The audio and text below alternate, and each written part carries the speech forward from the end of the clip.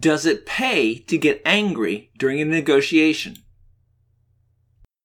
I can only speak for myself, but I have no problem sharing with you that during a negotiation, I can become very, very frustrated with how things are going. No matter if your negotiation styles and negotiating techniques are causing things to go too slow, go off in the wrong direction, or even worse, not go anywhere, I start to become angrier and angrier as time passes. This, of course, leads to a fairly classic negotiating question. When you become angry during a negotiation, should you hide your emotions or should you show them to the other side? False displays of anger can backfire. It turns out that deciding to show your anger during a negotiation to the other side can be a good idea. What happens is that the other side views you as an angry negotiator and therefore as a formidable opponent. They then respond to your demands by making concessions.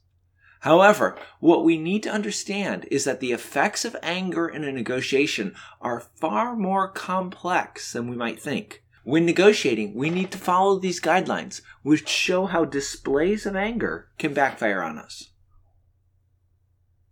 We might assume that when we want more from the other side, we only need to act as though we're angry and they'll cave in.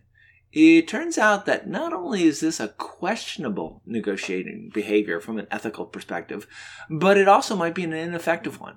Studies have shown that during a negotiation, negotiators felt distrustful when the other side appeared to be faking their anger, and as a result, made higher demands. These results suggest that unless you're an actor, strategic displays of anger are likely to backfire if you are interested in building trust in your negotiations.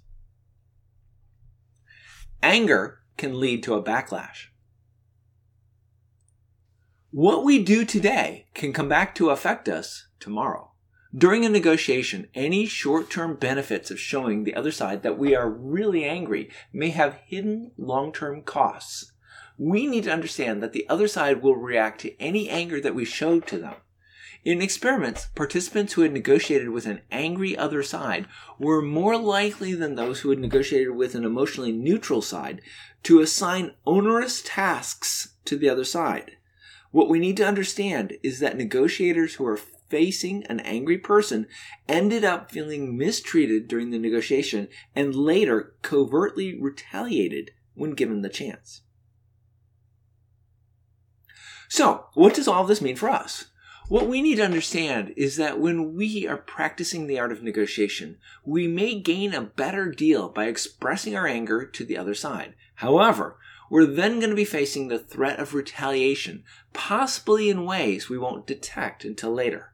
A good example of having our anger come back to bite us would be if you were in the process of having a bathroom added to your house and you decided to chew out the contractor for missing a deadline.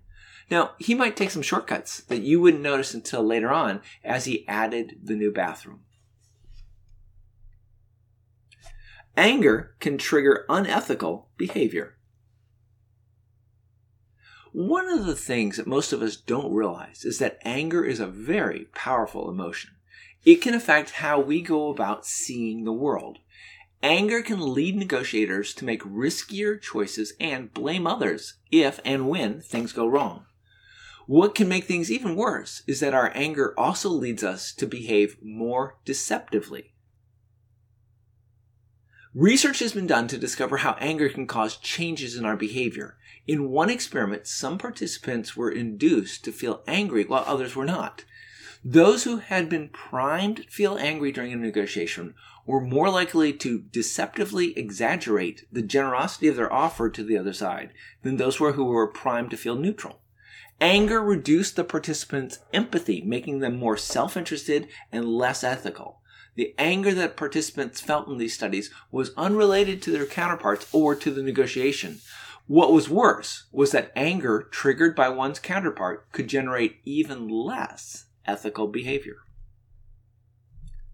What all of this means for you. In every principled negotiation, there's a lot of emotion. We want to be able to reach a deal with the other side. However, getting there can be a long and tedious process. It is perfectly natural that during a negotiation, we may become angry.